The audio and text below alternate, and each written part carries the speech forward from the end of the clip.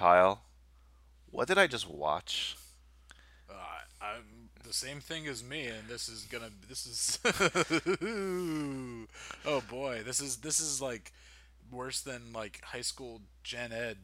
I'm pretty sure my mother doesn't listen to the podcast because I don't think she supports my artistic endeavors.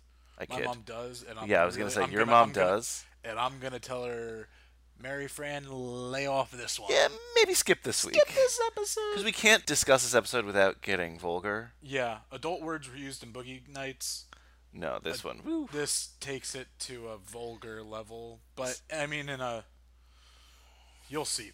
Consider yourself warned. Iggy Pop! Amen! Let it ride! I'm a fucking idiot. Red meat, we crave sustenance. I'm an artist. Hello, my name is Truman Capote. Why don't you have some fun? Tommy. It's a Kate thing. Whoever she is, I'm gonna find her and I'm gonna hurt her. I've spent the past 3 years learning Finnish! I'm always home. I'm uncool. This is a process of dehypnotization. Shut up!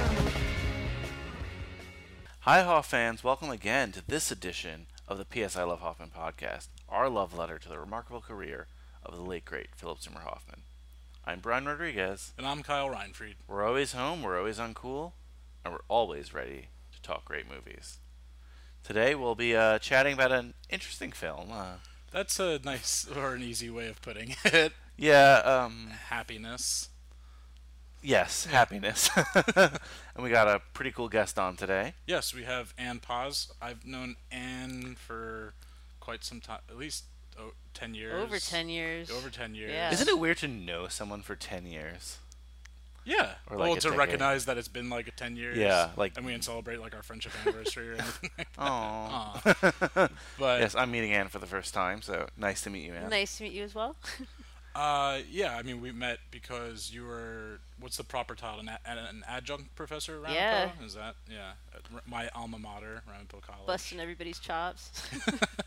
No, you were one of the few, like, great professors that actually gave, versus, oh, that's good. Like, he gave your, you said, no, that's not good or that's good.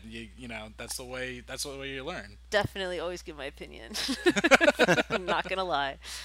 Well, that's good. We like opinions here. I mean, Yes, this is a film that needs... needs opinions. This isn't like a blah. We've done some movies where we're just like kind of trying to formulate an opinion because it was kind of boring. Yeah. This is like a film that needs an opinion. And it's got plenty of its own opinions, I think, or it's That's fair to saying say. a lot That's of fair to things. say. Has everyone here seen it before? So I'd only watched the Philip Seymour Hoffman clips because Okay. everyone had talked to me about Happiness, and for some reason I had avoided it. Now I know why, and not because it's bad. It's just probably didn't want to watch this for my family. But I had just seen his clips. Like when we started doing this, I went on YouTube and watched his clips, and I was like, "Wow, this must be the most vulgar moment of the movie." Like, Nope. this must be like It's the wow, like tip of the iceberg. no, not even close. So when I sat down and watched it now, I'm like, oh my god, this. So yeah, this was a fresh experience for me. Anne? Well, I mean, Well, Anne, clearly. Well, yeah, I mean, this is, again, a situation where when we started looking for guests, you were one of the first people I contacted, and you said, well, first you went Twister, but we already had someone on Twister, so I apologize for There was that. a line for Twister. I as can well. imagine. And back in the early stages, someone just said, like, no, we need to do Twister together. But yeah, then the next one you said was Happiness. So Happiness. you had seen it, yeah. Happiness, I was thinking about it because I rewatched it this past weekend, and like we were talking about before this started, it's very difficult to find it online. Yeah, most of these films. Okay, at the beginning, yeah, we had to rent stuff and look up stuff on weird Polish websites, but the last like 10 films have been easy to find at least. Yeah, pretty easy to find. At yeah. least we could rent them on Amazon, Yeah, and crap, we're paying $3.99, whatever. It's on my girlfriend's Amazon account. I'll Venmo her at the end of the month, whatever. But I figured this was going to be on Amazon. Nope.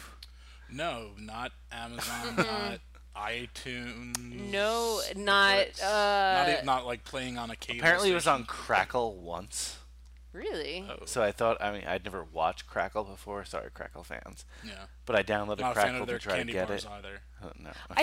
I feel like I found an outdated link to Netflix, which I could be wrong. It could just be titles related to Happiness, but that got me hopeful. And then I ended up going down the porn rabbit hole, basically to Yeah. Yeah, to Pop watch Up it. City. I kept getting Pursuit of Happiness, which is the 180 of this movie with That's fair. Will Smith and Jaden Smith. Jaden Smith, your favorite tandem. Yes. But Great. this After was, Earth. it was interesting. This movie was, I think, one of the first movies that I saw when I moved to New York, because it was, 1998? And I 98, yeah. distinctly remember watching it at Film Forum. That's cool. Yeah, which is super cool. So I'm not gonna it brought worry back a about that. lot of, I mean, it's like any movie you've seen a long time ago. You're like, oh, I remember that. But then I also remember kind of the experience of sitting in a movie theater and experiencing it, viscerally that way. Because I would have been weirded out in a movie theater watching this. yeah, it's one of those things. But no, so I've seen it twice in full. Okay. But it was glad to, that's why it stuck with me. I mean, his performance was one of those Oh, things yeah. where, happiness was first and foremost. So. Definitely. Yeah, and for me, I thought that I had seen it in full, but I clearly not, because there's No, plenty of because things that your you text reactions. Yeah. Like, that's why I asked you, Kyle. I thought you'd seen this before because No, I clearly had missed them because you don't. Once you see this movie, you're not gonna forget it. you can't unsee it. So I knew you hadn't. No, there's a lot of visuals. Yes, There's a lot of every- visuals. Every from audio to visual. We've discussed this privately, like the language of this podcast and like what to say and not to say, and Yeah. the vulgarities. I thought Boogie Nights with the whole that was gonna be in my head, and I forgot about. Boogie Nights is Fraggle Rock compared to this film. It really is. We're entering Eureka's castle, like just Jim Henson workshops crap compared. Yeah, Marky Mark's prosthetic dick is a Muppet. Essentially, that's Animal, right?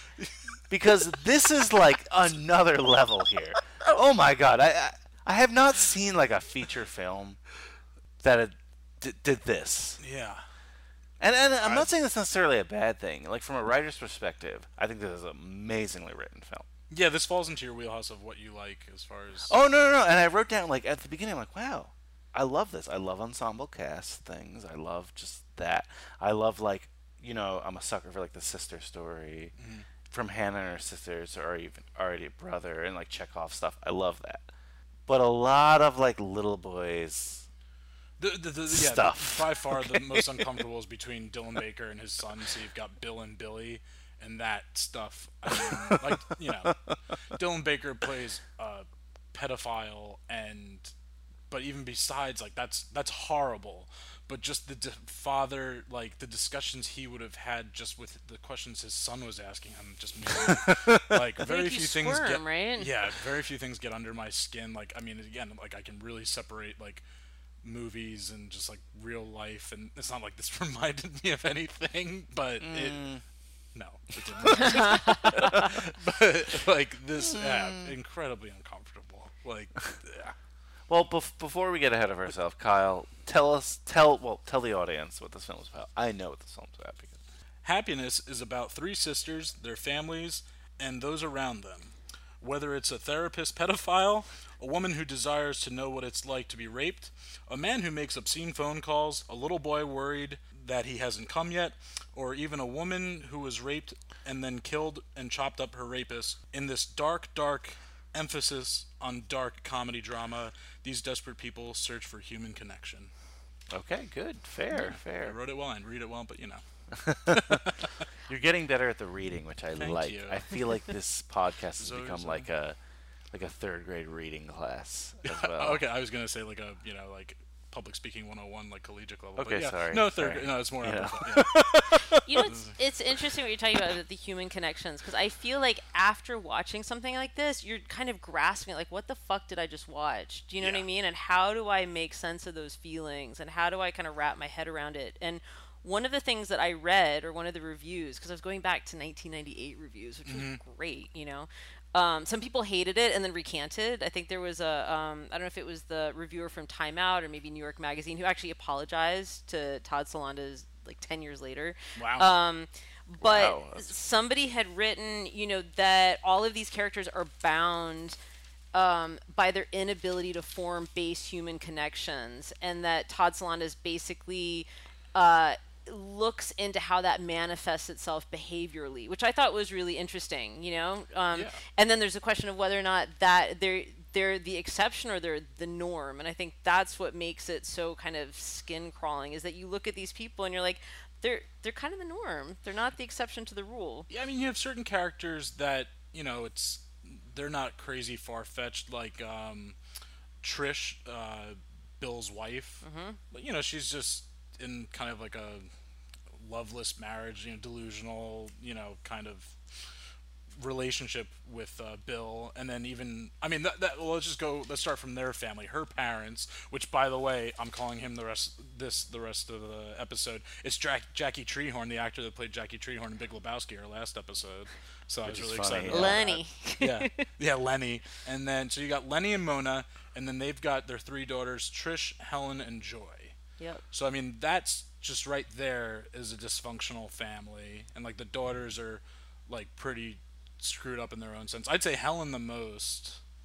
They're all screwed up. I mean, Joy. I think that Trish. I mean, here's the thing: is that are they the most screwed up?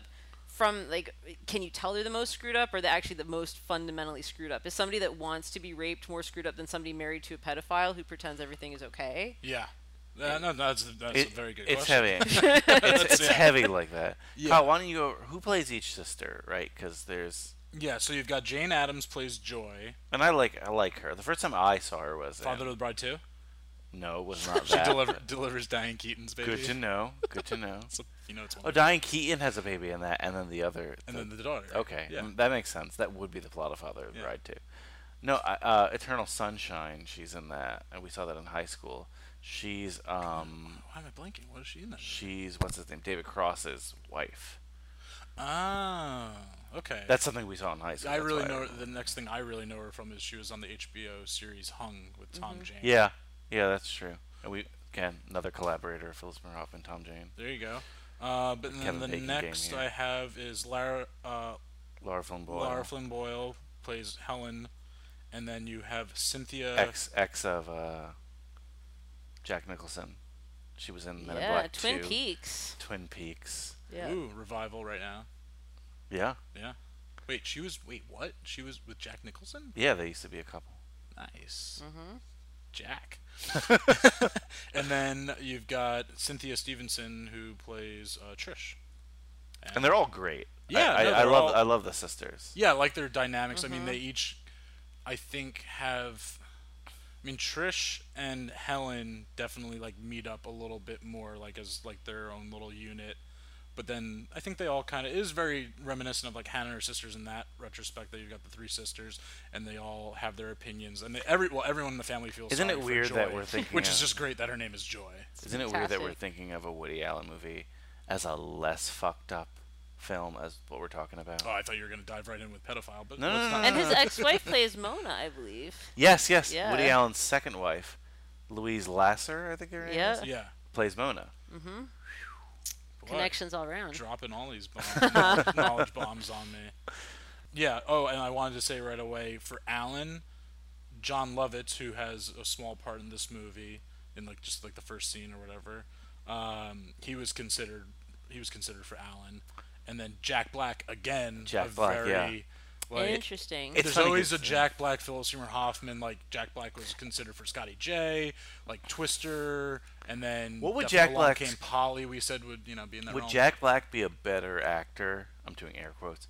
If He was given he these had opportunities. landed these roles, if Philip Seymour Hoffman had decided to just, he'd never got his wrestling injury and he just like wrestled for life theoretically, or would the movies have been crappier?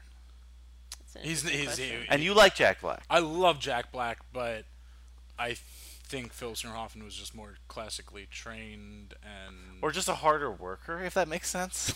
I feel like there's not. Again, you feel free to disagree with me, but I feel like there's not the same depth to Jack Black. I feel 100%. that Yeah. that's my take. Yeah, I mean, I'm just trying to even think of like a role of his, or like a I don't know, as far as like artsy films. Yeah, what's his that, most? I guess Michel Gondry's Be Kind Rewind, but even then he's But he's playing still like a, he's more Jack Black in yeah, that. he's hired for that because he's Jack Black. His least like King Jack Kong? Black role, King Kong, I would say. That's I had two, and the other one you're gonna laugh at me is The Holiday. I love The Holiday. Wow. School of okay. Rock. Oh, Yeah, but he's still Jack Black in School of Rock, which is awesome. Yeah. Which is awesome. Maybe Tropic Thunder he plays kind of a different character, but whatever. No, those are the all. the point is, it's still in the Jack Black Yeah, bubble. Jack Black, like 98% of the time plays Jack Black. And we've heard so many people say this. I've even said this. Like the first time you saw Along Came Polly, you're like, why isn't Jack Black playing this? This guy's a lot better. Yeah. But like, so Jack Black was probably maybe not towards a later career, but at certain points has made more money than Philip Seymour Hoffman. It's still like Yeah, I mean Philip Seymour Hoffman, and it's not, you know, there's he's got much more of his craft going on. yes. He's much some more people versatile consider Philip actor. Seymour Hoffman the Yeah. greatest character actor of his generation.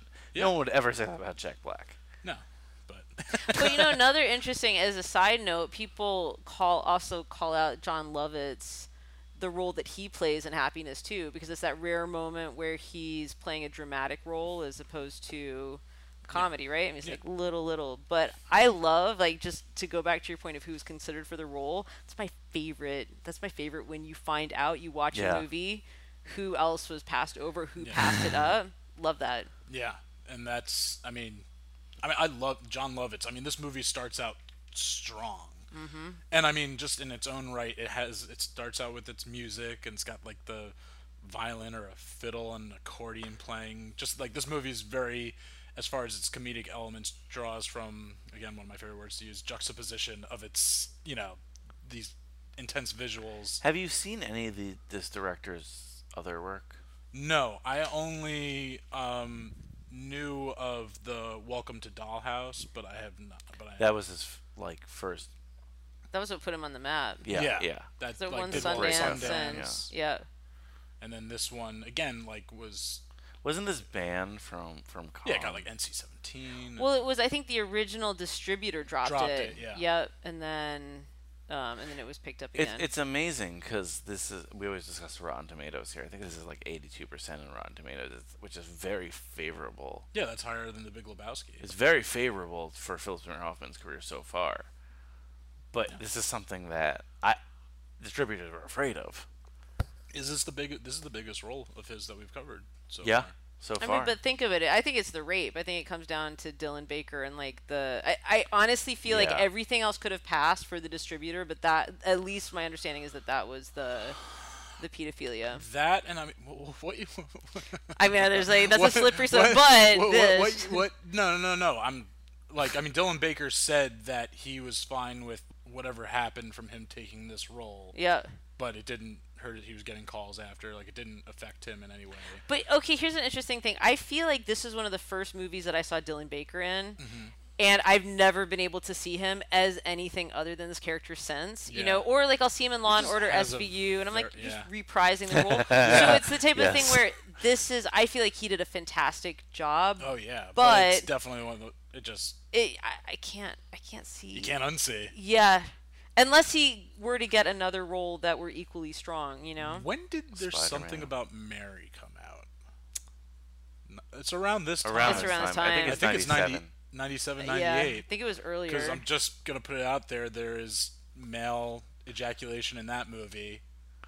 But again, that movie Used to a very comedic element versus twice you see it in this film. that movie is Fantasia compared to this film. Oh yeah, of course. But I'm just trying to when Anne said like Dylan Baker's role was maybe like, you know, the straw that broke the camel's hump. Yeah. I'm just trying to think of the other things. Oh, there that- were many. yeah. Oh, but again, like Pick your poison. the issue, I guess, if you want to call it an issue, is that it's children. You know, Yeah. like it's. Pedophilia is taboo. Yeah, I mean it's that. We and see again, the inner workings of a child rape. Well, one of my biggest things, again, so it's not like this film carried multiple tones. It is pretty clear. I mean, it's like a sadistic dark comedy. I mean, for the most part. I mean, it's got, you know, it's obviously It's clearly a comedy. But I just There had was a times I little bit of spit the take problems of, and I understand maybe it's trying to get into the mindset of a pedophile, but they play this like romantic music when he's looking at Johnny. So I'm laughing. It's terrible, but it's. But that's like he's at this little league game, and then all of a sudden it's just like spring has sprung. Like, But don't you feel like there's this kind of, what I struggled with is just trying to find that balance between, do I hate the character, or is there some kind of sympathy in like a really twisted way? well, you know? that is to go then further. What I read is that a lot of people, not only that there's this pedophile character, is that they created sympathy Yep. for him. Yeah. Yeah. That is what people found to be. They're like, no, that's unforgivable. Do not do that. That is wrong. But again, just like from like that mindset, like that's one of the biggest things when you hear about these people that committed these acts. Like you hear like just through listening to other like medical podcasts and stuff like that. I've heard that sometimes men have had tumors. You listen to medical podcasts? I do. It's amazing. Wow. I'll reference them later. But there's been discussions of men that have had tumors that they went to their doctors, and all of a sudden they had this urge to like touch little boys or touch children in general, and they're like, I feel like I'm going insane. What has made me this way now? I've never had these urges before. And then they do like a CAT scan, they find a tumor, remove the tumor, all that's gone. It's just like I just say this because that's how crazy the brain is, and we just don't know like what these triggers are, and that sometimes the people that do these horrendous acts are victims in their own ways too. But that's just a really weird and uncomfortable thing to say in its own right, and to see that like while you're sitting there in a like 2-hour and 15-minute movie and just digesting that, and just having and that's the other thing, it's not a movie, it's not just dissecting the pedophile, it is just a bunch It just of happens. but yeah, and just like a bunch of, And you know why? And you fucked up mentioned before, individuals. terrific tone. The tone is so even in this film.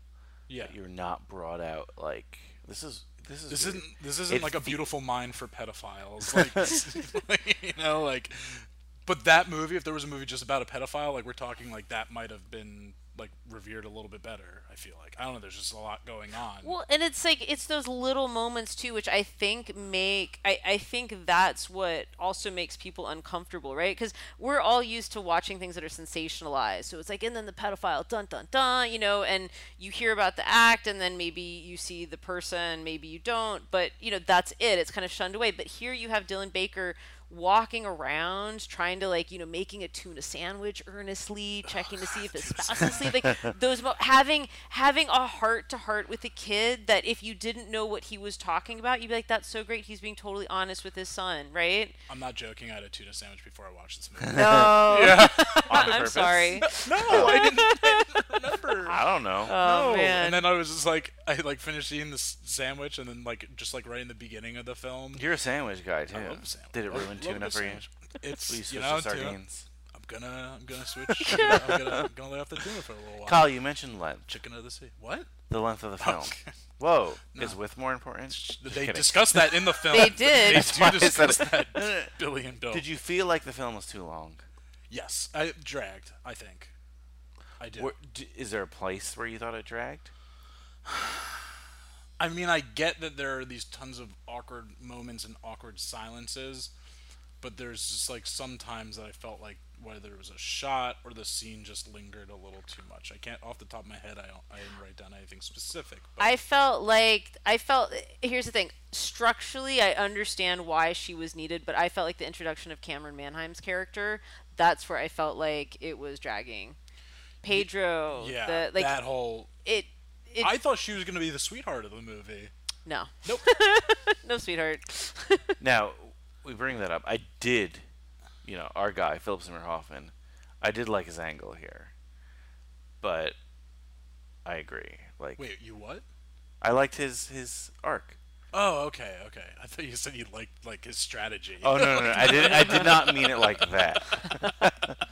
Okay, I think this is a fair question. We'll start with you, Anne. Who do you think is the most benign character, or I guess the least Fucked up? Yeah, fucked up and just like, rude, crude tough character. I don't know, like in this movie. Well, okay, that's an interesting question. I feel like everybody's fucked up. Yeah. It takes a given that everybody's fucked up. So then the question is like, who is honest about being fucked up? Yeah. You know? And I feel like actually the person that's probably the most honest about being fucked up was the cab driver, Vlad. Yeah, I was gonna say Vlad, and then probably Lenny, Yeah. aka Jackie Streethorn.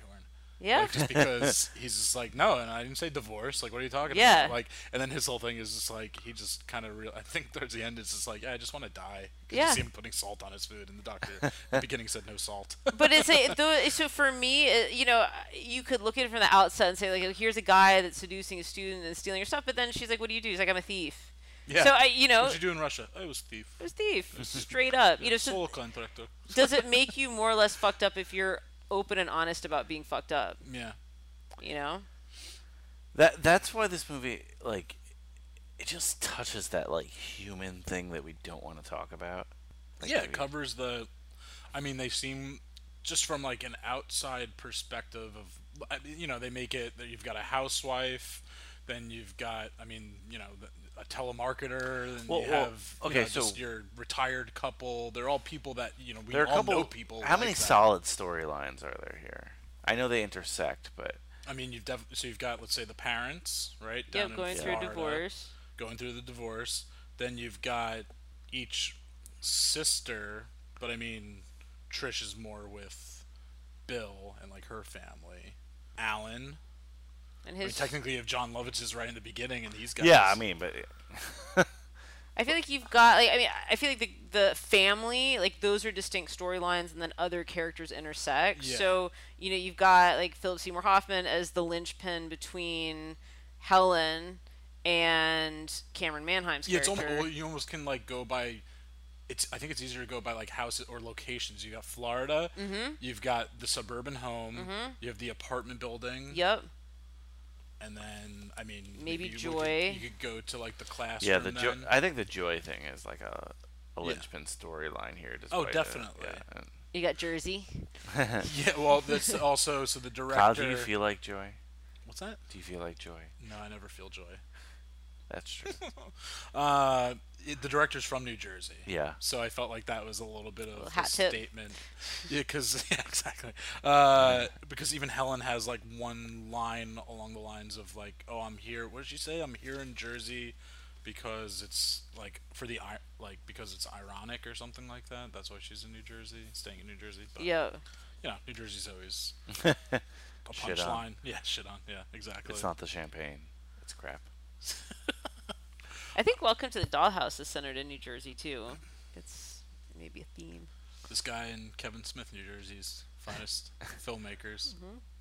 But I mean, to get back to the beginning of this film, that music starts off, and you're just like, all right, because I mean, that's another thing. We're definitely, by now, if you're listening to this episode, we've posted the trailer as we usually do for each movie, and this trailer does they didn't know how to market this movie because this movie Lost money. Yeah, It did? Yeah. I didn't know that.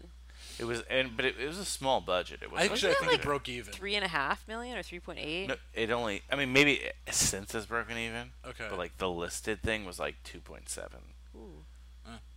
So Okay. it's like 3 mil. So whatever. Yeah, Not okay. whatever, because it's some. Well, it doesn't somebody's help money that they're either. not streaming it anywhere. They can make more money. Yeah, no, it's definitely. I mean, I feel like there would be a lot of people that would start it and stop it, like not. Give people, but there were. I mean, just the fact that it's not available to stream anywhere.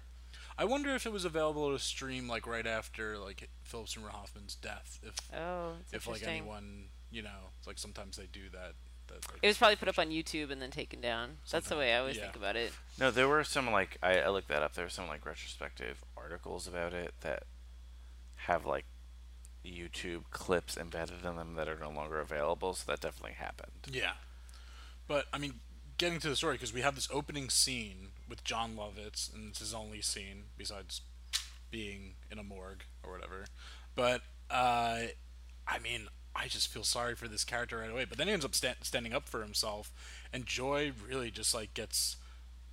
We see the beginning of just like her usual, like what happens to her, which she kind of gets like shit on and yelled at by people, and I mean she digs herself into this, into her. Like, Yeah, she's the one hole. breaking up with him. But Yeah. it's like such a great, like it sets the tone so well because it basically takes a total cliche, right? Couple at a date, things aren't working out. It's not you, it's me. Except then, like it flips it. It's like it's Yeah. you, it's you, Yeah. and then it's like no, Yeah, I didn't no, get that. it's just you. It's just you.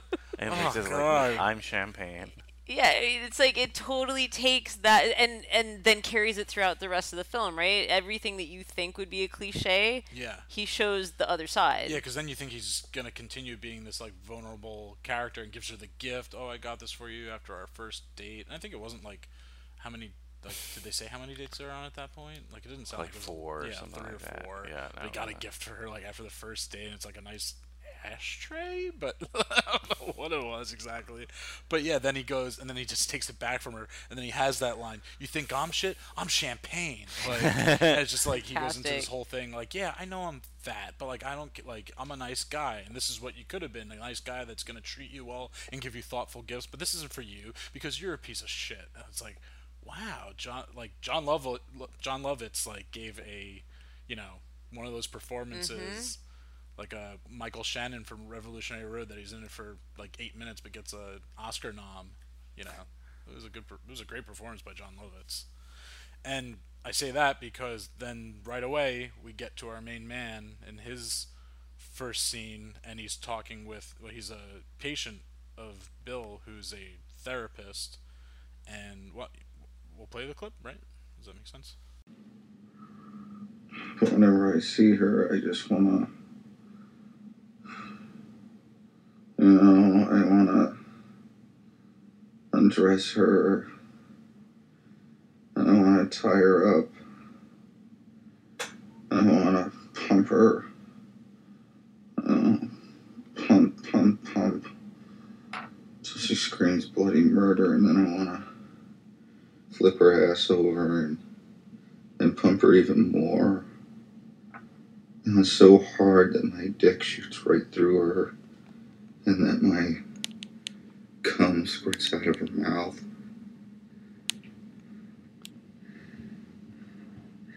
And not that I could ever, actually do that.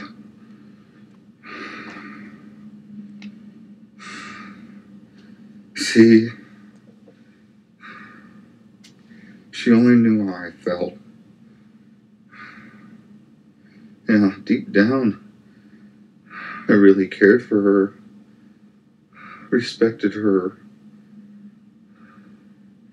and she would love me back. Maybe. But she doesn't even know I exist. I mean, she knows I exist. I mean, we are neighbors, we smile politely at each other, but I don't know I could ever really begin to talk to her. I mean, what can I talk about? I have nothing to talk about. I'm boring. I know. I've been told before, so don't tell me it's not true, because it's a fact. I bore people. People look at me and they get bored. People listen to me and they zone out. Bored. Who is that boring person? They think. I've never before met anyone so boring. For her to see how boring I am. Gallon of skim milk. Dozen eggs. One of those disposable cameras for the weekend. I can stop at the 7-Eleven on the way home. I gotta get the dry cleaning for Trish. I gotta check Billy's homework. And call Mrs. Mitchell about her appointment on Tuesday. I'm gonna reschedule the dentist. You know what I'm gonna do? I gotta get the dog cleaned. I mean, the next time I see her, as soon as I see her, I'm just gonna tell her. I'm gonna tell her that I find her attractive. Again, I love here how he's just, like, Bill is just ignoring him. Yeah, he's thinking. He goes into that inner thoughts of groceries and. But then again, it's like it's taking the same thing where the cliche would be a patient or the therapist and their patient, and you'd be having some heart to heart, engaging, and instead he's like, I'm boring. And he's like, yeah, I'm going to think about groceries. So it kind of takes that cliche and turns it on its head, continuing that. Yeah, he said, like, Philip Seymour Hoffman says, like, I know I bore people, and at that moment, Bill starts going off into his own thoughts. And, I mean, and he's just saying, like, actually, Philip Seymour Hoffman, his character Alan, really just the way he's pontificating and the words he's using really reminded me of Joaquin Phoenix's character in The Master of Freddie Quell. And just like all like when he's doing the Rorschach tests and everything like that in that movie, and it's just, I mean, he just gets very, just telling what he wants. He's talking about Helen, who's his neighbor, and what he wants to do. I'm sure you read that because I know you read the trivia. But did you see that Philip Seymour Hoffman based this on like this fundamentalist Christian guy, Ralph Reed? Yeah, Ralph Reed. He was the founder of the Christian Coalition. He's a Republican politician. And the name is I'm blanking on the name, but it's in it's that documentary, that political documentary that we'll do on this podcast. Oh, the one in the Philip Seymour Hoffman made for the Gore. Yeah, Bush. And that's when he meets him. He meets him at like an event. Yeah, and Ralph Reed tells him. Yeah. That Happiness is his favorite film. So this character that Philip Seymour Hoffman bases Alan off of, this Christian Coalition. Yeah, and he has no idea it's based off him because again, there's no indication of that. He's not a preacher in the film. But he comes up to Philip Seymour Hoffman and says, "Oh, my favorite film is Happiness." Yeah, you that's were great in Happiness. So what happens is I've seen the clip. He sees Ralph Reed and he's like, I got to talk to him because I based this character on Happiness off of him. So he introduces himself and he's like, "Oh, I know you're a big fan. I love the film Happiness," which is just amazing. That's wild. That's like Republican birdcage territory. Wow. Yeah, I mean that's awesome. You recognize something in him. Yeah, that's. Oof. Because maybe like in some circles, Ralph Reed's like a household name, but not really. This is like some random kind of guy that Philip Seymour Hoffman. But here's the thing: would you look? I mean, maybe it's just a difference in terminology, but would you look at any of those characters and be like, that is my absolute favorite character, or wow, that was kind of a disturbing performance or a powerful performance? I guess even though everybody does a star turn, other than Marla Maples, actually, who I can say, like, that was fucking amazing. Yeah. She, like, her turn as the real estate agent was unbelievable. But I wouldn't look at any of those characters and say that was my absolute favorite characters. Like, that was powerful. It's kind of the terminology when you describe somebody that is a little bit disturbing in a film, it's hard to wholeheartedly embrace it. So it's just interesting that he used that kind of language because to declare that, I mean, so at that point, he had Twister and Boogie Nights, and I mean, I don't know, he was in Scent of a Woman. Maybe people didn't recognize him from Scent of a Woman, but it's just really like that this politician, I don't know, I would just, as a politician, I wouldn't choose to make broadcast that was my favorite. Yeah, even in just like a talking. The Party's Over? Is that? Yeah, The Party's Over. Okay. Yeah, The Party's Over. That's the name of the documentary, which we'll definitely we're gonna cover. Yeah, we are covering. We're gonna make an exception. We usually just do narrative films, but we are going to. It is a feature in terms of length. Yeah, it's a feature film, and Philip Seymour Hoffman is very involved with in length. Are we still discussing this? No. Just trying to make you creeped out. Is it widescreen? Is it? I don't know. We'll have to see. But yeah, the Party's Over. That's the name of it. Yeah. Yeah. So that's just again, just in a public forum. I'm just very surprised a politician went to go and say Happiness is my favorite movie. That's just better Philip Seymour Hoffman than Dylan Baker. Yeah. Exactly. Yeah. And then you were really great versus Dylan Baker. That would just be like digging yourself a hole. I mean, we haven't mentioned the Marla Maples. I mean, you said her, but like the whole. I mean, this is a former ex-wife of Donald Trump, our president. Oh, she was amazing in it. And she's great. This is amazing. I love it. I mean, it's just she's very, very good at that role. Of the real estate. Real estate down in. Divorce is the best thing that happened to me. that line when she's like, "Divorce is the best That's thing that the ever great happened to me." Yeah. I love that, and I can't remember exactly what she said, but when she's showing her the place and they're walking up the stairs and they just see the very like old lady with the walker, and she's like, "Oh, that doesn't represent most of our clientele here, or whatever, you know." That's the exception. Residents here. I watched this and I'm like, I wish Marla Maples acted more. Yeah. Is she really acting? I feel like she's just playing No, yeah, herself. But was just featured in more. Yes, fair. I wish she was featured in more things because it's perfect, and it's just perfect for even now, you know. Yeah, well, that's like a timeless character. That's just the schmooze and booze and just like I love it. Divorce I feel like real Marla Maples is doing that right now, though. Yeah, Divorce to the President was the best thing that ever happened. I don't know. I think that's a good call. She'd make a great first lady. Well, we can discuss that on our First Ladies podcast. Yeah, every Tuesday. I'm just joking. That'd be a fun podcast. Darling Madison.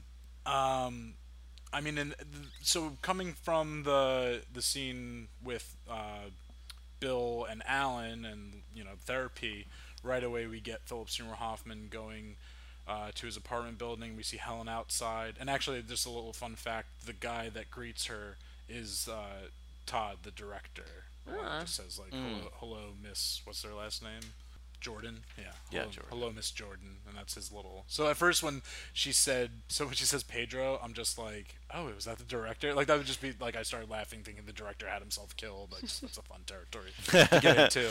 But so Helen walks in, and I almost feel like, did you think that Philip Seymour Hoffman was just like waiting there, just like maybe he knows what time she usually gets back, because he's just kind of standing there, and then she goes up and presses the button. I know that's sometimes even just in a whole, like when you're in a rush or when you just want to get home or wherever, and even if you see the button lit, you just go up and you press it anyway. But I just thought like maybe that's something I could totally wouldn't be the see him weirdest doing thing this that. character does. So yeah, there's just, I mean, just to talk more about his character. So we just covered The Big Lebowski and Brandt, and he wears those suits and has the glasses. I almost felt like this was like a perverted version of that character, that like if he just like broke down, this is what Brandt does on the side. But I mean, from that moment with talking to Bill and his therapist, the way he's just slouched, and we're just getting that full, very, baritone, bassy Philip Seymour Hoffman talk, and he's wearing those, like, the suit's like a little too big, and it's just that, like, the brownish color, and he's just such a sad sack, and he just brings, like, I don't know, you just what I love is just their chemistry or lack of chemistry, just that it's so uncomfortable. I mean, there's so many uncomfortable moments in the film. Oh, yeah. And that elevator ride, just a quiet ride up, so uncomfortable. And I think one of the things that's great about this film, and this is a great scene to illustrate it, is that everybody can identify with the kind of the situations, whether or not the specifics, not necessarily, but the situation. Yeah, the situation where everybody's been in an elevator. Yeah, that's I mean, that scene has uncomfortable. been in plenty of movies, right? But just that awkward elevator ride. I mean, at least once a week at work, right? Yeah. Oh, of course. You're stuck with the person. You hit every floor, and it's like, oh, you're not. Hey. Great weather outside. Hey, Exactly, yeah. And so I think that you look at that, and yet you've just come out of therapy with him, and so talking about this woman. Yeah, and they could not be the two, like his fantasy and the reality could not be farther apart, and so it just makes that scene so much better. The fact that like A, we know what he's thinking, and then B, you can identify it to it in some way, shape, form. Definitely. And I mean, and they get off the elevator and they live right next to one another. He just goes, "See ya," and then goes inside, and then pretty much starts his ritual that end of taking a shower and then just picking up the phone book, and he crosses out names that he's already called, or ones that I guess maybe they're like male voices. So good. Yeah. And what does he do? Well, he tries to pretty much, I mean, ask them what they're wearing and what they're doing and if they're pleasuring themselves, and that's then I'm like, oh, okay. I mean, and this is definitely, I had seen all of his scenes, and I don't know, I guess I just, in my own little world, I lived like this, maybe like hour-long movie of happiness. Like, I don't know if I have like repressed like images of this movie somewhere deep down inside. Like, I definitely didn't see it a long time ago. I'd say probably at like, like college era, because that's when I really started appreciating Philip Seymour Hoffman. And by like time of college, like, you could actually search movie clips on YouTube and stuff like that. But yeah, I guess I don't know. I either don't remember or repressed, or but I mean, I remember Philip Seymour Hoffman, and this was just, I mean, just gets rude and crude on the phone, and I mean, we might as well play a little clip from that too.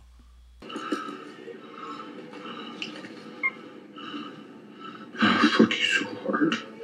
Let me come into your ears. Fuck you.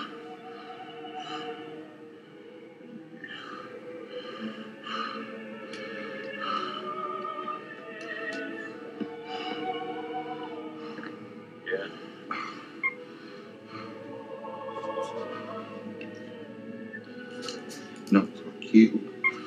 Oh, fuck you. I'll fuck you really hard. So,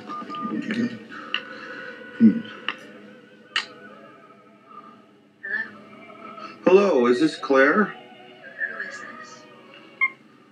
Yeah. I don't know what you want me to say about that.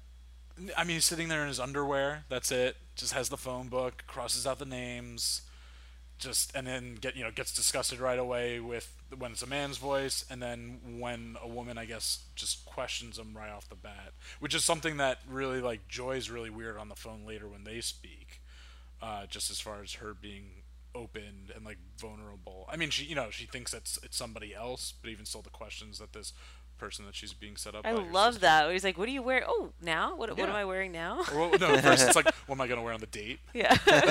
but this woman right away says, who is this? Or, ask that question, and he just decides to hang up. But that's because, I mean, his character, and he establishes it from the beginning, he has such low self-esteem, It's like he can't even hide behind the mask of anonymity of the telephone. Do you know what I mean? As long as nobody's saying anything, it's like when he calls Lara Flynn Boyle from work, Yeah. And he manages to get it all out. Yeah, and then but as soon as she calls him back, he's like, no. Yeah. No. So it's kind of interesting. He can only have that strength when nobody is questioning him. Yeah, it's like as long as he sticks to the script in his mind, he's okay. But once it deviates from that, he just panics and either hangs up or... Yeah, you can see this man clearly has his routine and his, like, very... Like, he wants to... What he says to Helen on the phone is, like, that's the end goal for him. I mean, or I guess he would like for it to be drawn out, like his conversation with Joy. But that's not what he got in this scene, at least. No, and that's what makes Joy one of my more enjoyable, like, characters in this film. Enjoyable. Yes, enjoyable. Wow. There you go. Hello? Hi. How are you? Is this Damien? Yeah. How you doing? Oh, fine. Trish told me you might be calling. Yeah.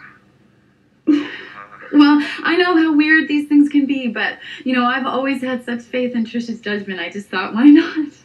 It's not like I have a huge social life. I mean, I do have a social life, it's just not huge. Same here. Really? That's so nice to hear. I mean, most people seem so confident. Yeah. Or they're just real jerks. Yeah. What are you doing? Oh, I'm sorry. I'm sorry. I'm just trying to thaw this steak, and it's so hard, and I'm sorry. Oh, no, don't stop. Not because of me. Well, it's just I feel I'm being so rude. No, not at all. Well, thanks. Are you alone? Yeah, I'm all alone. Nobody's listening in. Don't worry. God, you're just like me. What are you wearing? You mean when we go out? Where do you want to go? I mean, I'm pretty easy to please. I hate getting all dressed up. What are you wearing now? Just a pair of jeans, why? Are they tight? Not too tight, actually. They fit pretty good. But why do you want to know? Not the jeans, underneath. What are you wearing underneath? Check. Underneath. Well, the Damien underneath is just... Oh, this isn't Damien, is it? Are you all wet? Is your pussy all wet?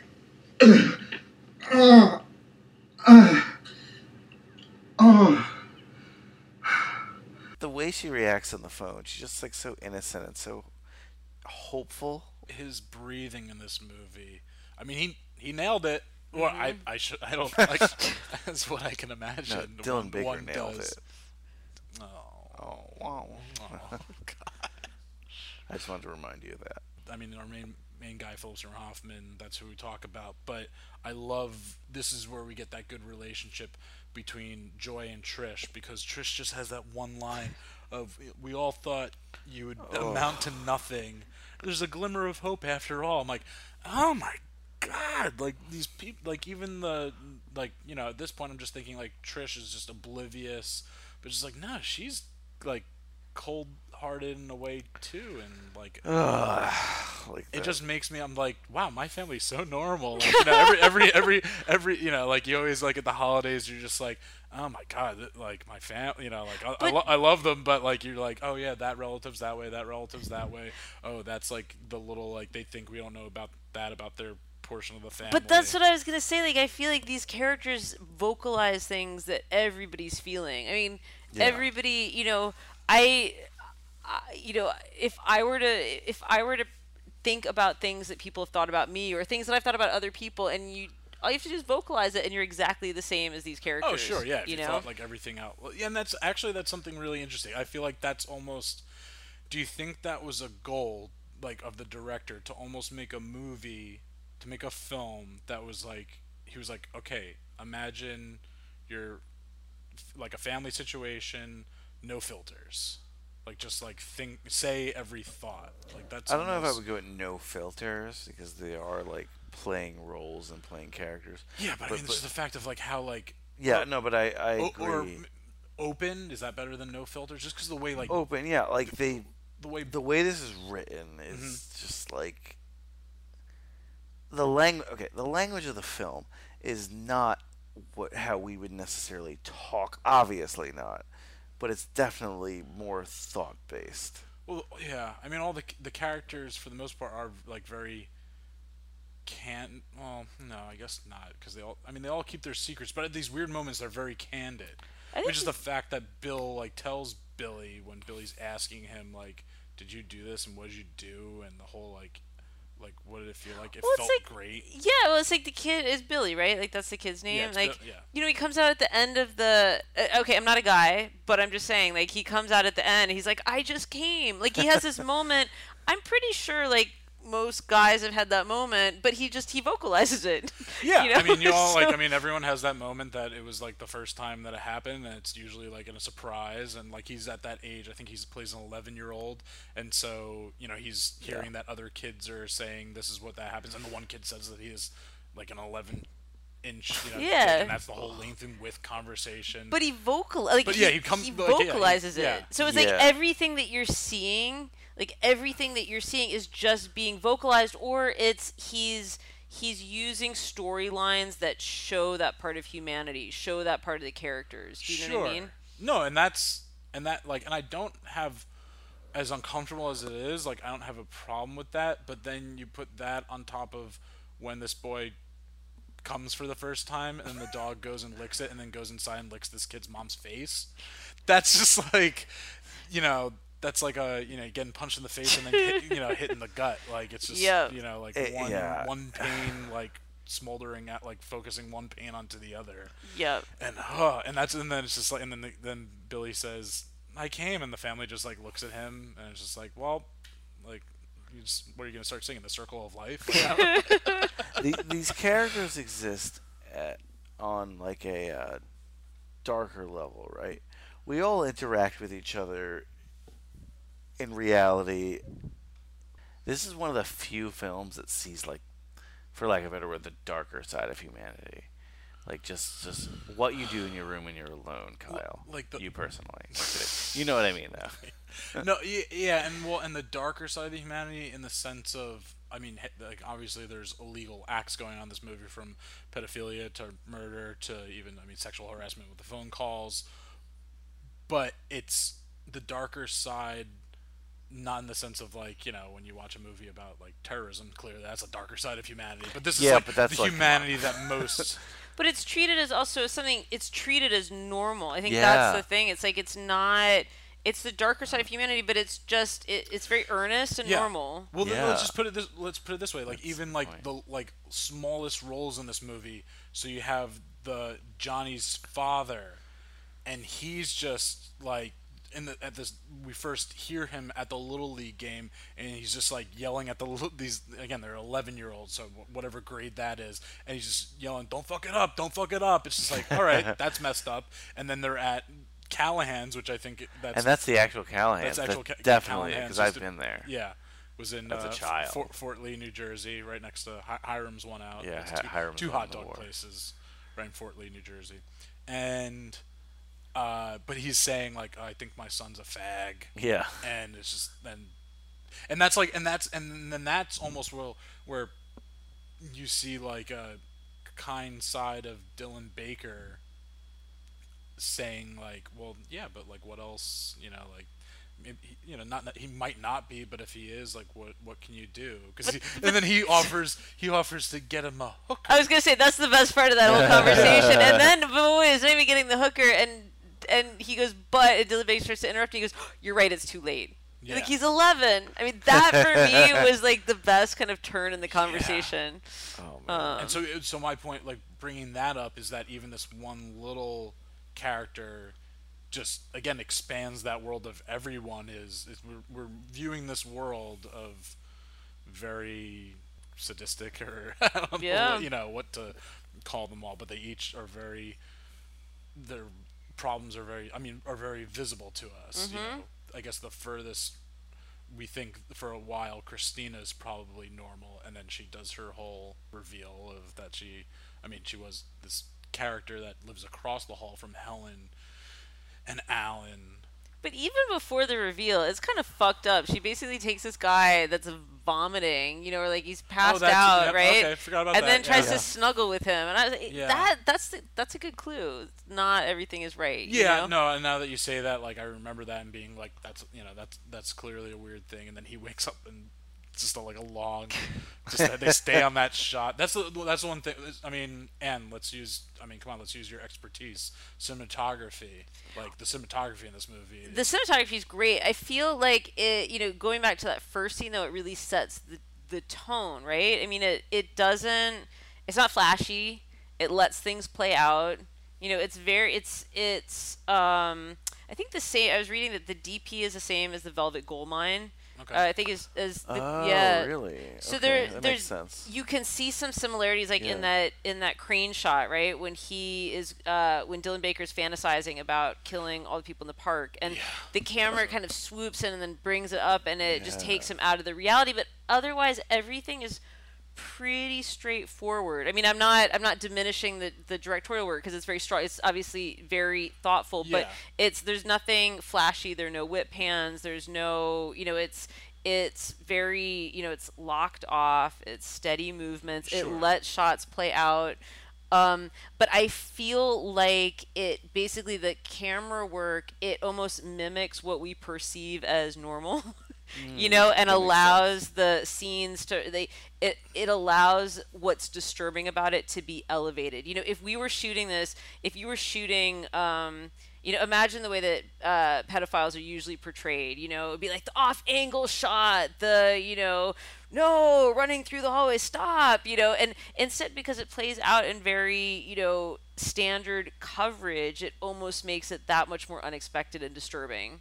Yeah, so like I bring that up because then in that scene where she's like cuddling with him, and then all of a sudden he's just drunkenly passed out and snoring, and then all of a sudden he jumps up and he goes to the bathroom and starts vomiting, and they just stay in that room, and you just hear the audio, and you're just like lingering with her, and then even he comes back in and is like, what the fuck are you doing here, like get out, and it just everything holds a little. It's kind of to your point, like that. Maybe I definitely felt like the movie was dragging a little bit. However, I appreciate the fact that he's lingering on these shots. He's making you feel uncomfortable. He never gives you an easy out, So you're in that room and you're like, get the fuck out of here. Like, what's wrong with you? You're cuddling with this dude. He's vomiting in the next room. Get the fuck out.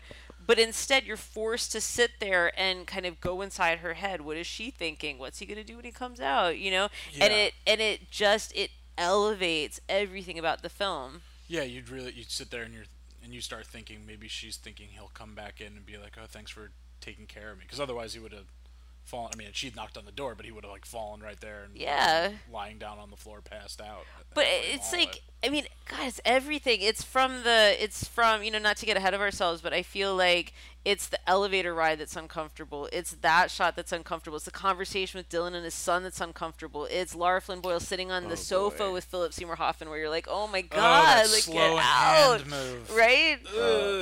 But it's I've seen some slow hand moves in my day. But God, that just isn't amazing. It's amazing. Yours, friends of ours, don't say yours. Ours. You know who you're referencing. We've seen it. We've seen it. And this is just, oh my God, this is not an easy film. No, it's not an easy film. And in terms it's of a well-made film. It is. Yeah. It's a well-written film. Yeah. But the script is amazing to me. It puts you it's like brave to me. Yeah. No, I have a question for you, just thinking stylistically, and this is total speculation, but I'm curious about what you guys think. Talking about it stylistically, it definitely feels very appropriate for the subject matter, but the style feels a little dated. Like, I'm curious if you think, like, what would this film look like today? Yeah, no, that's a good point, because I don't know what to call it, but it definitely it just falls into that era of filmmaking, like in the 90s. Well, this is something I mentioned in Boogie Nights, right? And in Hard Eight. Like, when we see Philip Seymour Hoffman in these P.T. Anderson films, yeah, that feels like it could be made today. And then we go back to a lot of these films in, like, the late 90s, and they're kind of dated. Some more than others. I mean, I think it's going to be the same thing for, like, each decade. You have like certain genres, of course. Obviously, you have. So I mean, we're talking about, like, in those, again, that's P.T. Anderson that, like, made these films that were saying, like, look timeless or could be made today and look the same way. But I mean, to go what you're saying, and what would it look like today? Like, what? I just feel like the tech, like, it's indie, it's low budget, right? I feel like what you could get away with that budget now, there's so many more options. Whether or not they're appropriate for this. So we're talking like a lot of drone shots. Or... Yeah, never hurts to throw a drone or two in. But, the question is, I think that it's appropriate for the subject. It totally works. But I was thinking, I'm like, this looks a little dated. Mm-hmm. I wonder what it would look like today, or if he would make different choices or keep the same choices, leave it as is. I think there would be, for the most, like, stylistically, like, the pauses and stuff like that would be, maybe the composition would be a little bit different, but I think as far as, I mean, then we're getting into camera versus editing, so maybe what I'm focusing on more now is, like, the editing, saying these lingering of the shots, and maybe who knows if they got Philip Seymour Hoffman puking in a toilet and went, no, it's so much better to just have it in this wide shot the whole time. Yeah, but there's very little movement, so there's very little camera movement. Yeah, I mean, in this movie, like, you have even very little insert shots, the insert shots being, I think, and you touched on this, just the way it looks, it just normalizes these, like, not normal situations. I guess for what we're seeing, like, maybe they happen I'm sure they happen in real life, but it's just, like, not what we're used to seeing, and it's just, like, normalizing them.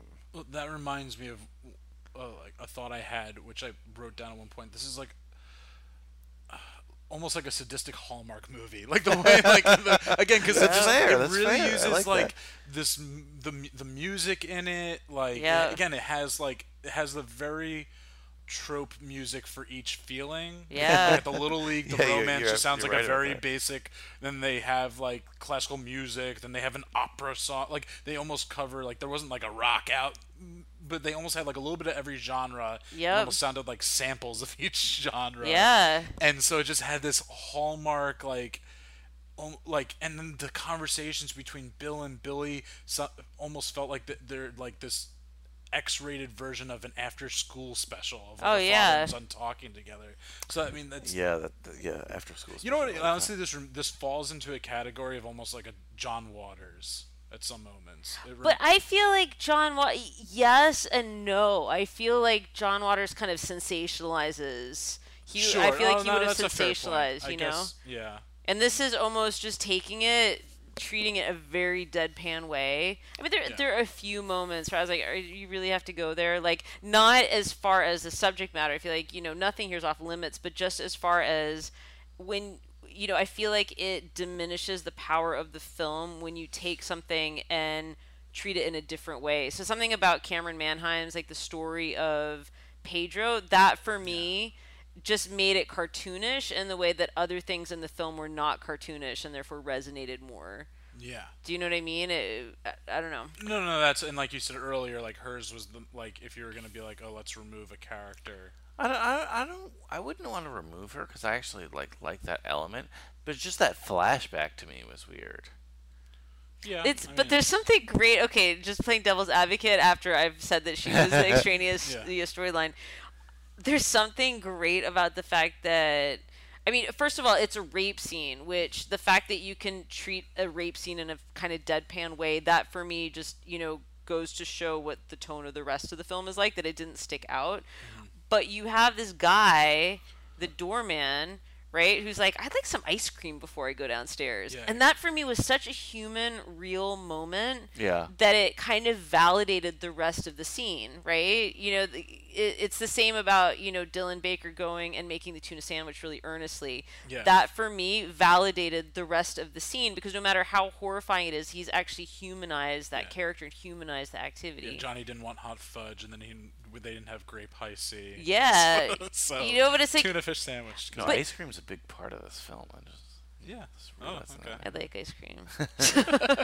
Kyle, we had White Russians for Big Lebowski. Yeah, we should have had. Yeah, we were drinking White Russians. Some ice cream here with fudge. Yeah, we need to. You know what? We have to think about that from now on. Before every episode, like, what is the appropriate? Oh man, I'm feeling left out. Oh man. Sorry, I messed up. We could have had tuna sandwiches too. Yeah. Ice cream. God, no. Ice cream and tuna sandwiches. Never again tuna. No. Yes, I love tuna. I said switch to sardines. No. There's such like that. That moment though with Pedro. That was such a great moment where like I feel like we've all had. Okay, one of my most vivid childhood memories is like going off topic a little bit. I remember my parents had a dinner party for one of their new colleagues, and their new colleague didn't know when to leave. So like dinner etiquette. Yeah, so they had the dinner, they had dessert. Yeah. They had drinks. Like I think there were a couple other people invited. Everybody's like, it's time to go. It's kind of late. They left. Other guy just stuck around. They're like, we're gonna go and do the dishes now. He's like, that's cool. He like came and joined them in the kitchen, and then they're like, sorry, I love that. Yeah. They're like, we're gonna go to bed now. Yeah. What? Yeah, literally, they had to say like we're going to bed. We've done the dishes. Cool. We cleaned up, and he's like, oh. Okay, well maybe I'll leave. So it's that moment. It's that moment of like of having unexpected etiquette. I guess I'll leave it that way. That I totally recognize in that scene. Unexpected etiquette meets like social awkwardness. Yeah, but But then the question is: does anybody really have proper etiquette? Do you know what I mean? Has anybody ever?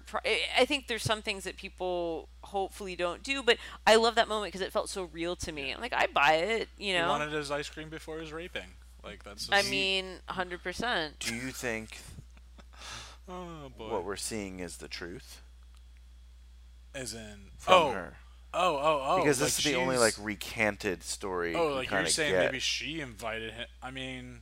No, I don't know. I'm just asking because it's like. I think what she's telling, then what we and then like. She seems like an honest person in this moment. Well, in that sense, because then she has that really like dark moment for a second where she's just like, she like says something like, "Oh, he says, so you did chop?" Because that was the whole thing. She first comes to the door and says, "Did you hear about Pedro?" And he was like bludgeoned and like mutilated or whatever, and someone stole his penis or whatever. So then when she confesses his penis. Oh, sorry, I didn't hear you. Okay.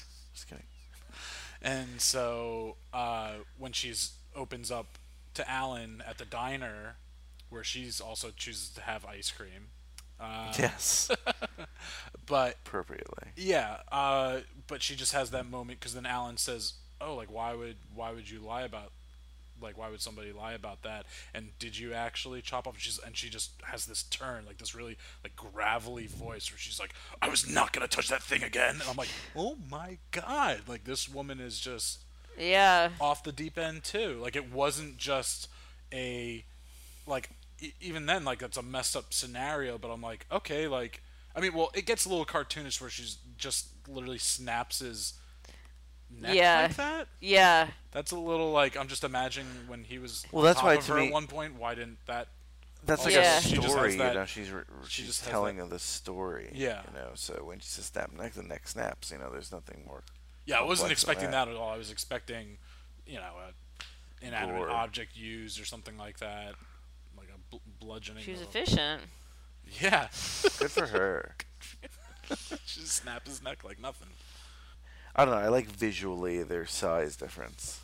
Yeah, her and Lara Flynn Boyle were later on in the practice together. By the way, yeah, very true. That was a good show. That was. I used to watch that back in the day, like 9 o'clock at night. Or whatever. Yeah.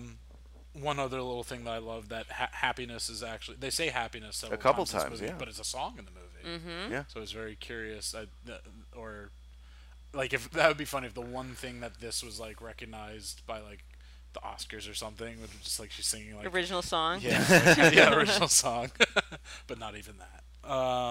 There's some good, doesn't Vlad play the cover of "Light Up My Life"? Yeah, "Light of My Life," and then there's also what's the song that plays when Alan and Christina are dancing, and it plays again when he goes to her apartment later on, and just like after he gets turned down by Helen, it's I have it written down. Oh, "I'm All Out of Love." It's a great use of the song. Yeah.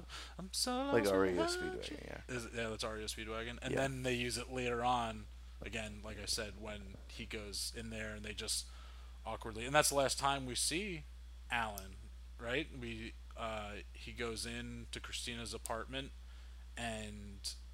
because he's referenced later on, but he goes in and she's under the sheets and he just like sleeps on top of the sheets and they're like facing away from one another because she says although she's a passionate woman, she hates sex. So that's a whole, you're just like, that's where they leave that relationship. Our closure on Alan is at the end of the film when all sisters are down in Florida with the parents, and Helen says that she has a guy for Joy and it's her neighbor. And then Trish is like, "Why don't you have me a guy?" And she's like, "Trust me, Trish, I love that. This guy is for Joy." And it's like, wow, like Helen, you sadistic, brutal. Like, and then even the mom's like, "You don't have someone for me?" It's like Helen is the puppet master of these relationships, and Dad's like, "I don't want anybody," while he's just putting his salt on his meal so he can die sooner than later. And you mentioned this before. Again, it's the doctor who says like, "You're gonna live to 100 if you skip the salts," or something along those lines. Yeah. And you can see his face. He's like not happy about that. Yeah, he's just like healthy as not. Like he thought maybe he would have a tumor in his lung. They were looking at his lungs, and he asked about his heart. He's like, "Oh, you're gonna live to be 100," and he's like, 35 more years to go. Like it's like Jesus. Like, and he's even playing. Lenny's playing golf at one point, and there's a guy just lying on the ground in the background. The ambulance is coming. He's just looking over there. Everyone just like, that's his big thing, is I guess he's looking forward to. Yeah, so like I guess we should just touch on what are basically the endings for all these characters. Yeah, so I mean we said it for Alan and Christina that they're like in bed, but then Helen ends up sharing that. And it's kind of great to think about like why they ended up together. Like I feel like each person gives, like the other person gives them something they couldn't give themselves. So Yeah. it's kind of like, Alan has like such strong sexual fantasies but such low self-esteem, and the two of them, like, he can't reconcile one with the other. And I feel like Helen, Well, 'cause he could have had Helen, right? I mean, is that pretty much? Does everyone agree? Like, if he was but his self-esteem was Yeah. so low. Do you know what I mean? Yeah, It's like she so, was into that whole but he demeaning talk. But he can do it over the phone as long as Yeah. nobody's interrupting him. You know what I mean? Yeah, because he knocks on the door. Yeah, because he knocks on the door, and she just even recognizes.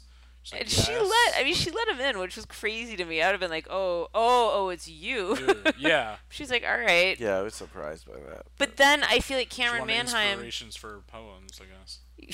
I mean, she's basically that person who perhaps has even lower self-esteem, so it allows him to somehow, allow himself to be physically with somebody, even if it's not sexual. Do you know what I mean? Because he says in the diner, like, "Oh, I really like you." Yeah. So he's just looking for, that's like his human connection is just being there, because he has that awkward moment. We get like the quintessential Philip Seymour Hoffman like awkward laugh.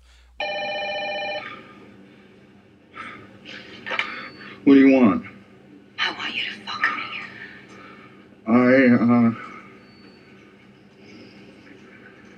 I don't think I can do that. I mean, I don't think I can do that. Gotta go. Call me tomorrow. Bye. Hey, Alan, did you see the playoffs last night? Yeah, pretty good. Pretty good. I was on my knees praying for that shot. It worked. So awkward. It's the amazing. laugh. But it's kind of fantastic that two people can be compatible because they both view themselves with like more, like they have lower self-esteem than the other person does. Do you know what I mean? Yeah. That's kind of a twisted way of bonding, but it makes sense for the film. Yeah. You know? It's not like you make me feel good about myself. It's like you feel shittier about yourself than I do, and so therefore I can actually be with you. It's funny, but I feel like, Like that's a realistic thing. Yeah, like a relatable, like, people find enjoys Misery loves company. Right, Yeah. yeah. Right? Yeah. So okay, so end of characters. So that's Alan Christina. Yeah, Alan Christina. So let me just look at my character list right here. I mean, we had Bill. We don't see that he gets arrested or anything. But pretty much his family leaves him in like the early mornings. You can infer he was arrested. Yeah, I mean, because the dad calls and says, "I'm gonna fucking kill you." Like, Yeah, it's pretty obvious because Johnny ends up in the hospital, and then I mean, we didn't even touch upon this, but He's either arrested or going to be killed. well, I read that they originally had in the screenplay that the family sent him a package and the house blows up. What? Yeah, that would have been really out of place, right? That's one of those things that I feel like, okay, if you're taking it to the surreal, yes, but then I feel like it undermines the rest of the messaging for the film, which is you have the abnormal, which is actually the normal, you know? Yeah, no, I'm glad that didn't make it in. Yeah, and I was confused. I wasn't even sure if they were saying his family or like like Johnny's family or something like that. A bomb, Yeah. though? Whatever. Yeah. That's stupid. But Bill confesses to Billy because Billy has all his questions. That's just such a Billy's crying and just asking because Billy mentioned the one friend that was home alone. What does Billy say? Like, that's like, to me that was like super disturbing. He said, "Would you rape me?" Yeah. He goes, "No, I would just jerk off." Yeah. But that is such a great, what I love about that moment for like a number of reasons is like that for me is pure drama in the sense that, that's the conversation that anybody that wasn't as confident would have cut out after he asked, "Would you rape me?" And it would have ended on like Dylan Baker's look, and it would have cut out and gone to the next scene, right? Yeah. Yeah. No, that's like, to me that's such a brave choice. You're right about that. Like. Definitely. No, I mean, I could never do that. I wrote like down exactly what they said. The exchange goes, "What was it like?" It was great. And I mean, then granted, again, there's like so many pauses and Billy's sobbing, and then, "Would you do it again?" Yes. "Would you ever fuck me?" No. I'd jerk off instead. It's like, oh my god. Billy's But just here's what's crazy about that. If you, take away the language, take away what they're talking about, and just look at the situation. It's a father having an open and honest conversation with his son, right? So if you look at it in like the abstract, what could be bad about that? And then the question is like, what should you not be open about, right? What should you not be open about? And then is that what this film is about, right? Or should people not be open about this? Should the film not be open about? Sure. I mean, there's because to go to like the simpler times of the movie where the son just has these sexual questions and just, I mean, he's asking because he's hearing this language for the first time of, like cum and stuff like that. Yeah, but still, like, the some father of the goes, answers are like... yeah, no, exactly. It pushes, the bar too much by then saying, like, he's like, Dad, did you ever measure yourself? He's like, no, I never thought to, like, bother to measure myself. He's like, would you like me to? Like, it's just like the one little, okay, Bill, too much. Yeah. We all know one of those Bill's out there. And not that, like, that specific Bill, but that guy that takes it too far. Wow, yeah, you're scaring me. No. I know exactly what you're saying, and that's... Yeah. So, I mean, so out of that clear cut of the three girls, the parents are still like in this condo together. Parents are not divorced, but not together. That's very clear, yeah. And then Helen is just continuing her life of poetry and spreading the good word, and then Trish has clearly moved down there with her two sons and her like infant daughter. We can assume that Bill has been arrested. And then Joy is going to be set up with Alan. Christina has been arrested because they found like the body parts in the freezer. And I mean that's pretty much that's the cast for you right there. That's this, like, again, weird film, right? But it wins at least, again, story wise, because it makes you care about people that normally in film you do not want to care about, like, yeah, to me, first the pedophile, first it goes example. like performance, like the best things of this film. It goes performances, and then it goes like this, I guess, to call it like brave on a certain level of writing this screenplay, and just like this story, and creating it, and I mean making as a filmmaker making yourself like vulnerable to. Yeah, he like obviously knew that there was going to be backlash from this movie, but in the end of the day, it's a movie. Like, that's what people have to. Who do you think is it's the not most advocating anything by any means? Clearly. Yeah, like, but I think it's an interesting question of like caring about these people, like who, because even though each of these characters is unlikable in their own way, I do feel like some of them are more empathetic. I'm curious which characters you felt were more empathetic, or did you sympathize with more? I mean. I'd go with Mona, the mother, is like the most empathetic. It's just like she's kind of, we don't know. I mean, do the girls mention anything of like her as like a parent in their little conversations? I can't remember anything specific. I don't remember. I feel like all they care about is that they're getting divorced. Like that's the shock. Yeah. And so. And who knows first? I'm sorry. I love the whole element of like when. The two sisters are talking. The two sisters, because like I thought that Trish thought that she knows, like, because she's like the mom out of the three sisters, so she's playing that the mom and talking to the mom, and so she thinks that she knows about the divorce and thinks she knows about Joy quitting her job, but no, Helen knew it as well, and Joy's the one that's like left out of knowing about the divorce because she just can't handle it. No, but that's a fair question. Yeah, I'd say Mona, maybe like Lenny, but then in the end, like right to the beginning of John Lovitz's character of Andy. Yeah. What about you? Who do you think is the most empathetic character?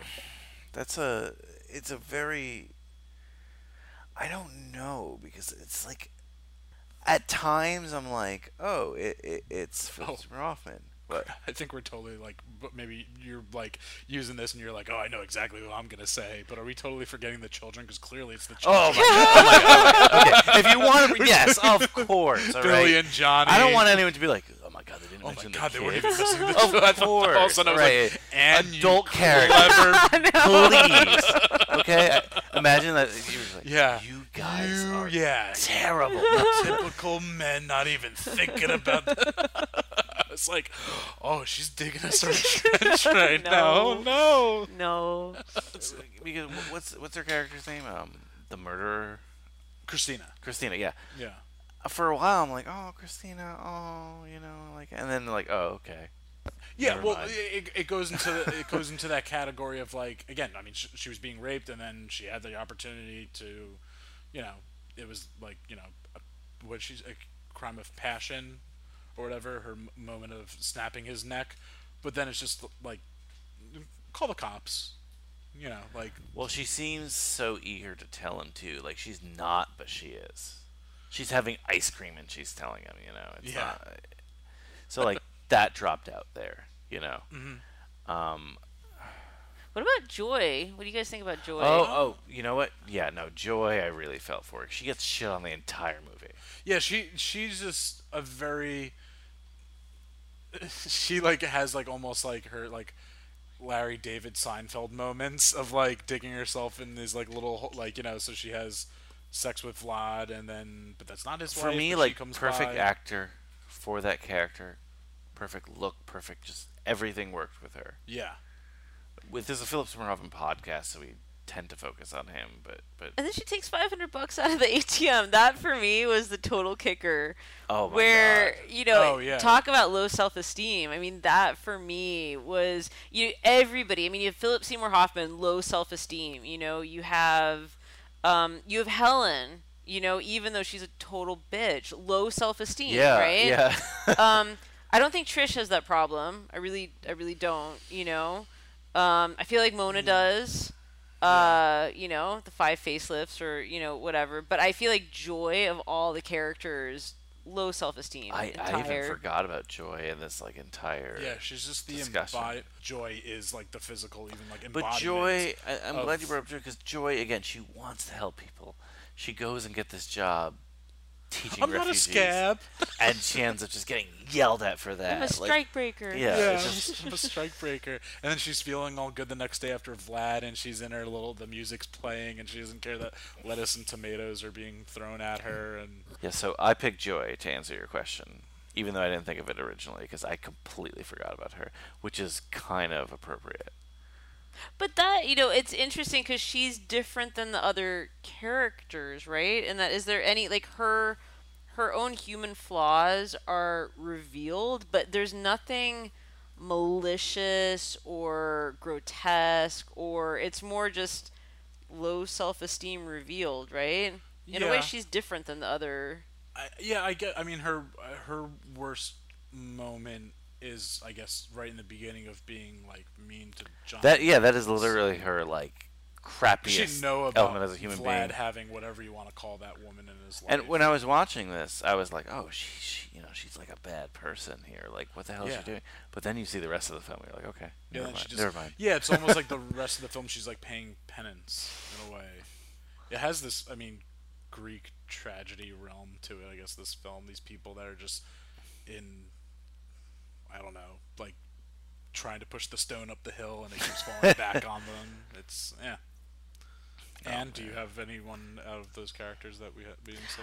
It's interesting that you brought up the kids, because I honestly was not thinking of the kids. I thought you were just like... I was not baiting. I was not baiting you. Hook, line, and sinker. I mean, I I feel like the children... I feel like Billy, right? I feel like Billy actually just serves for us to understand his father. I know that, that's simplifying it, but I kind of feel like I never see him, except at the end when he's like, manages to like come, right? Yeah. You never see him doing anything on his own. It's always with the father, and he serves, So that said, I feel like Joy is the most empathetic character, just because you just cringe every time, because things happen to her, you know? And her face when they happen. Again, I just love her face when those things happen. Yeah, I mean, but everybody, and I think we spoke about it earlier. That kind of humanizing of a pedophile. I feel like they all have empathetic moments, right? So Philip Seymour Hoffman, I empathize with him when he's in that elevator. I've been there; it's uncomfortable, Of course. And you empathize with Trish when all of a sudden, Jesus, like turned his upside world, down. yeah, world's turned upside She just down. thought she had like a husband that doesn't want to have sex with her that often. Yeah, and instead Oops. he's a pedophile, you know, and so I feel like, and even if it's not those specific, obviously those specific situations, I think everybody's been on a date where all of a sudden, you know, they thought it was going well and then suddenly it wasn't, you know. Yeah. Yeah, but Trish walks outside Very and says true. serial rapist pervert Yeah. spectating on the outside of their house. I like, yeah, you know, so God. I feel like everybody has those moments where you're like, you might do despicable things and yet there's something that you are fundamentally human, you know.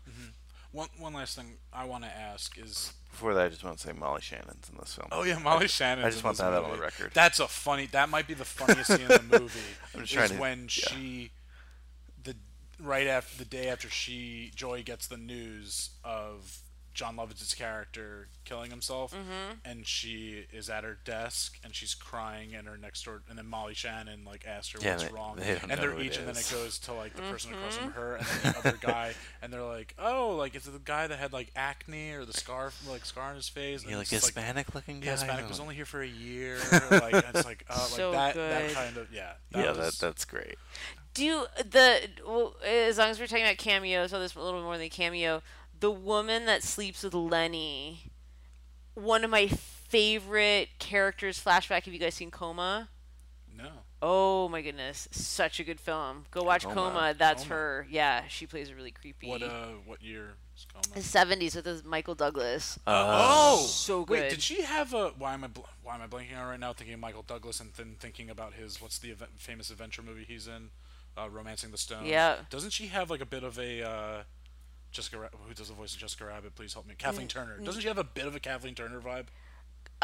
Maybe. Voice, maybe. Yeah, it was very raspy. Yeah. Like very raspy. Oh, I know who you're talking about now. Yeah. But it's such a good movie. First of all, based on a Michael Crichton novel. Ooh, but Coma. yeah, I love me some Michael Crichton. Genevieve, I think it's Genevieve Bujold, I think is in it. Anyway, this character is amazing. So I was super excited to see her come back along with Ben Gazzara, who is also one of my favorites. So there you go. Awesome. Yes, the one last thing I want to bring up is, I know I thought this, like, from the trailer, but I'm not saying like it will have to have the trailer, but just from the spectrum of the characters, because they even kind of look the same. Is Billy the next iteration of Philip Seymour Hoffman's character? He just, I don't know, they physically, like, he looked like if he played a younger version. I remember watching the trailer and thinking it was going to be one of these movies that was going to show that Philip Seymour Hoffman was the grown-up version. It was going to be, there's a like sequel. Tree of Life was, showed Sean Penn a grown-up version of Brad Pitt. There's a trailer with different characters, but I think same themes for Happiness, which I haven't seen, but I'd be interested now that you mention that, because that's a great point. I mean, he is very awkward. Yeah, he's going to become he's sexually repressed. Yep.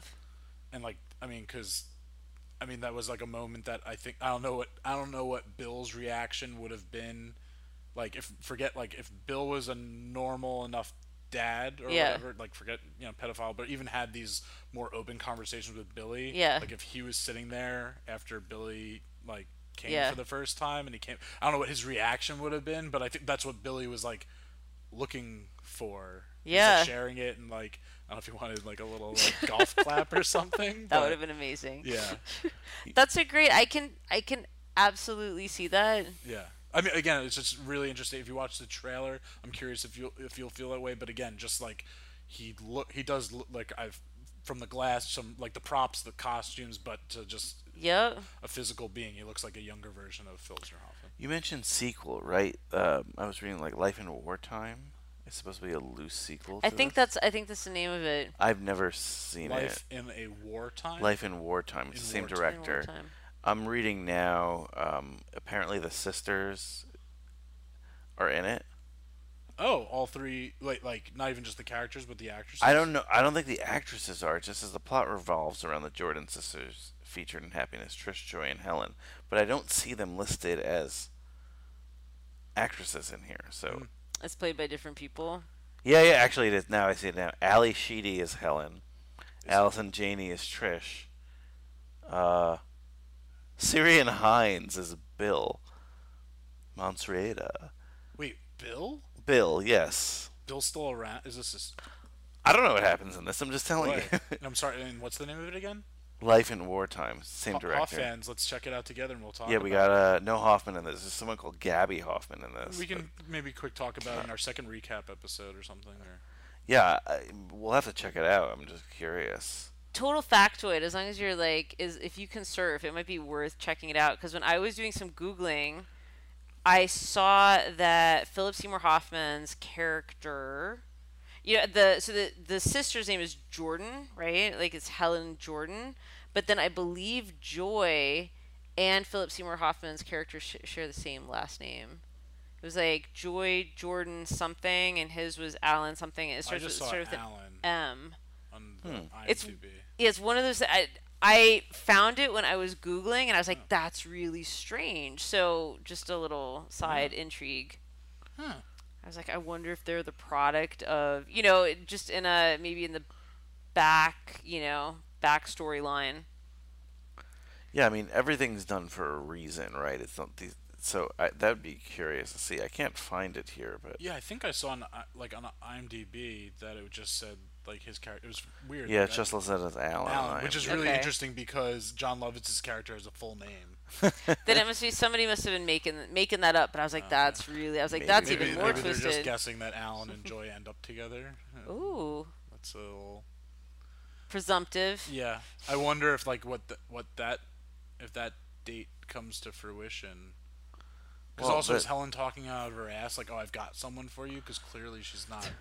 I got the perv next door. Alan is in Alan Mellencamp. That's the Mellencamp. Yeah, Mellencamp. And Joy Mellencamp. Yeah, his brother. In Life in Wartime, they're the same characters, and I guess they do get together. Oh, that's it. They get married. You'll never guess who plays Alan in Jack Black. Life in Wartime. John Lovitz. You're close with Black. Michael Ian Black? Close. Michael K. Williams. As in, like, Chalky Black from Boardwalk Empire, The Wire. From The Wire? Yeah, He plays Alan in this. He sequel. plays Alan? Yes, I don't know. No, they completely recast everyone. That's fine if they completely recast. No. The characters are the same, but there's not one. No, but I'm saying same actor. Yeah, that's interesting. That's very like Louis style, right? Yes. Like, The one season he has like all of a sudden he has a black wife and like black kids. Yeah, he's like she was the one I wanted to cast. Yeah. No, I mean, we'll definitely have to check that out just to see. Yeah. Yeah. Well. I would never have guessed Michael K. Williams replacing Philip Seymour Hoffman. Not replacing, because again, recast, but you know what I mean. Yeah, and he's a great actor. I love Michael K. Williams, yeah. What's his character's name from The Wire? Omar, yeah. Omar. Who famously does not give a fuck at some point. Give a fuck. And Chalky Black in Boardwalk. Chalky Black or Chalky White? Oh, Chalky White. Because you said black, yeah. Yeah. That makes more sense, Chalky White. Chalky White, yeah. On Boardwalk. Chalky Black wouldn't make any sense. On Blackboard Empire, right? On Blackboard Empire, yeah. All right. Well, any other things you want to touch on this happiness? No, any experiences, childhood experiences? Yes. Yes, a lot of touching. No, thankfully didn't like bring up any like repressed memories. I'm very thankful. Do you want to bring those up? Do you want to lie on this couch right now? We'll discuss them. I don't have any. Oh, we'll find them. Not repressed. Things I don't want to talk about. Not repressed. There's a difference, I think. Fair. Well, thank you, Anne, for coming on. Yeah, thank you guys. It was awesome. fun. I remember like discussing being like, well, it's gonna be like in the 20s this episode, and all the way back in like February when asking you if you'd be on it, and it's like, oh, when's that gonna be? Oh, that was February. Wow. And now we're in July time, so yes, that's fantastic. The July time. Summer months. So, Anne, where can people find you, follow you, Ooh. check you out? If that's what you want, if you want like an Alan calling you. Yeah, I'll leave my phone number out of it. Well, my website is under construction, but by the time this airs, it may be up. It's my name, AnnePaz.com. Cool. And my Instagram is the same. So it's just Anne Paz. Cool. Can I follow you on Instagram? I don't know. You should follow me. Yeah, you should follow me. Maybe I do. All follow. We got to create the PS I Love Hoffman Instagram. So yeah, I've been only posting stuff on my personal and tagging it onto our Facebook page, but yes, so you can follow us on that Facebook page. Yeah, PS I Love Hoffman on Facebook. Please watch this film and comment. We definitely want to hear. Yeah, definitely. I hope we didn't scare you Hoff fans away from this. This is, I mean, it's a great performance. In the end of the day, Philip Seymour, by many actors, but Philip Seymour Hoffman gives a great performance. What do we have next week, Kyle? Next week we have Patch Adams. Yes, Patch Adams. So, as always, just you want to follow us on Facebook again, but just definitely check out the other shows on Cage Club. They've had some really good stuff. They had a great episode recently for Cage Club itself, where they got it's a stand-in. Yeah, he's a stand-in for Nicolas Cage. It was an awesome episode. The 90s, he was on Bringing Out the Dead, right? That's pretty cool. That's very cool. Yeah, There's yeah. Some pictures of him as like Cameron Poe from. I know the character's name, but I'm totally forgetting the name of the movie right now. Of Con Air. Con Air, and he's like, and it's him dressed as Cameron Poe, like. In a mugshot, but he's just like, it's a really. Joey and Mike were really excited about this one, and it does not disappoint. You got many hours of conversation with this guy, so definitely check it out. Yeah. As always, like, follow, share, subscribe, comment. Comment on this episode. Yes. Kyle likes the comments. I do too. Yes. Yeah, I mean. And Anne, I let you know and how we end this. If you could stay uncool. Perfect. Stay uncool, Hoff fans. Stay uncool, Hoff fans. See you next week. Where did you come from, baby? How did you know I needed you? How did you know I needed you so badly? How did you know I'd give my heart gladly? Yesterday one of the lonely people. Now you're lying close to me, making love to me. I believe in miracles.